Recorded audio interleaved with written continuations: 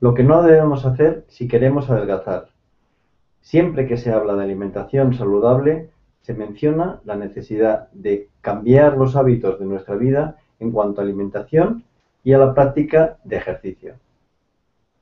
En realidad, una dieta equilibrada incluye todos los alimentos repartidos, eso sí, en las proporciones adecuadas con el fin de cubrir la manera suficiente todas las necesidades de nutrientes de nuestro organismo. Eso supone que no hay alimentos malos o buenos, sino hábitos de alimentación correctos o incorrectos. El qué, cómo, cuándo y por qué se come es, por tanto, las claves esenciales de una alimentación saludable. A continuación os voy a exponer algunos de estos malos hábitos en la alimentación que hace que una dieta en principio equilibrada y que nosotros pensamos que es correcta pierda la calificación de saludable. ¿Qué es lo que se come? En general, el tipo de comidas es poco variada. No hay mucho esfuerzo en renovar tanto el recetario como los tipos de alimentos que se consumen. Pero además, la lista de la compra está repleta de vicios, que esos todos los conocemos: pocas frutas, verduras, abuso de alimentos precocinados y comida rápida, exceso de grasas animales, muchas conservas sin leer detenidamente el etiquetado, qué contenido de sal tienen, aceites vegetales saturados, etcétera, productos refinados y o procesados, bebidas azucaradas, alimentos con calorías vacías que no son útiles. Tampoco se tiene muy en cuenta el grado de frescura de los alimentos, y menos aún su conservación o la manera de cocinarlos y prepararlos. Es muy importante planificar los menús de la semana para introducir variedad necesaria y hacer la compra con la lista en la mano para evitar la improvisación y que lleva a meter en el carro alimentos que no son deseables. ¿Cómo se comen? Influye mucho en el aumento de peso, la forma de cómo comemos. En general se come deprisa, casi sin masticar, ingiriendo, deguyendo demasiados líquidos, etcétera. Esto tiene mucho que ver con el tiempo que se dedica a la preparación de los alimentos. Muchas veces prevalece sobre la calidad nutricional de lo que se prepara. Cocinar a altas temperaturas para acabar antes. Eliminar recetas y alimentos que requieren demasiado tiempo de elaboración. Se intenta alimentos rápidos y que no precisen mucho tiempo.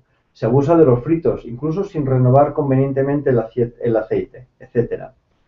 Comer todos los días fuera de casa a causa de trabajo también conlleva malos hábitos. Se abusa de comida rápida, pasar tiempo sin comer, eliminar alguna de las comidas fundamentales, comer sin sentarse, comer a deshoras y cualquier cosa. Cenas demasiado abundantes que nos ingerimos y no eliminamos, etcétera. ¿Cuándo se come? Los expertos recomiendan hacer entre 4 o 5 comidas al día, siendo de gran importancia el desayuno. Es lo más importante de la alimentación, ya que se lleva más de 8 horas sin comer y la jornada laboral exige un gran consumo energético. Muchos no desayunan o reducen el mismo a un café. Tampoco se come nada a media mañana. La comida del mediodía se hace demasiado rápido y pocas veces se merienda. Luego, al llegar a casa, ¿qué es lo que solemos o se suele hacer? Pues abrir la nevera, a ver qué hay. Y se carga en la cena el gran aporte de nutrientes para compensar todo lo que no se ha ingerido durante el resto del día. ¿Por qué se come? Muchas veces se come porque hay que comer.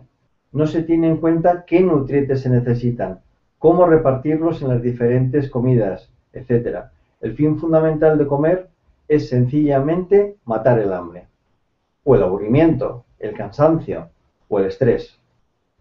Se olvida con demasiada frecuencia y facilidad que la alimentación es fundamental para que el organismo funcione correctamente y de este modo prevenir numerosas enfermedades como las enfermedades cardiovasculares, la diabetes, la osteoporosis, la hipertensión, la hipercolesterolemia y muchas otras que tienen su origen en el exceso o en el defecto de determinados nutrientes o la debilidad del sistema inmunitario a causa de una alimentación deficiente o insuficiente. Incluso algunos tipos de cáncer.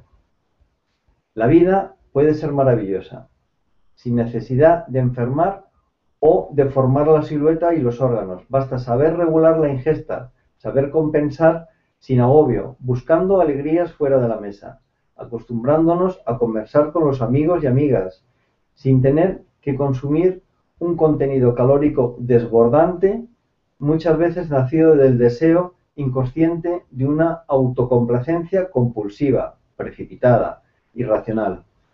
Es la descarga del estrés emocional cotidiano que tenemos todos en nuestra vida, llevado a la mesa. Es el momento de repasar una actividad física coherente, sin seguir insistiendo en divertirse, y entrenar la mente, de alimentarse con huerta, mar y granja, cuidando la pastelería, los refrescos edulcorados, los vinitos, los cubatas, la cerveza, el chocolate, los quesos, el pan, la grasa en general. Se engorda con lo que picamos, más que con lo que comemos. Eso es fundamental. Y pasear.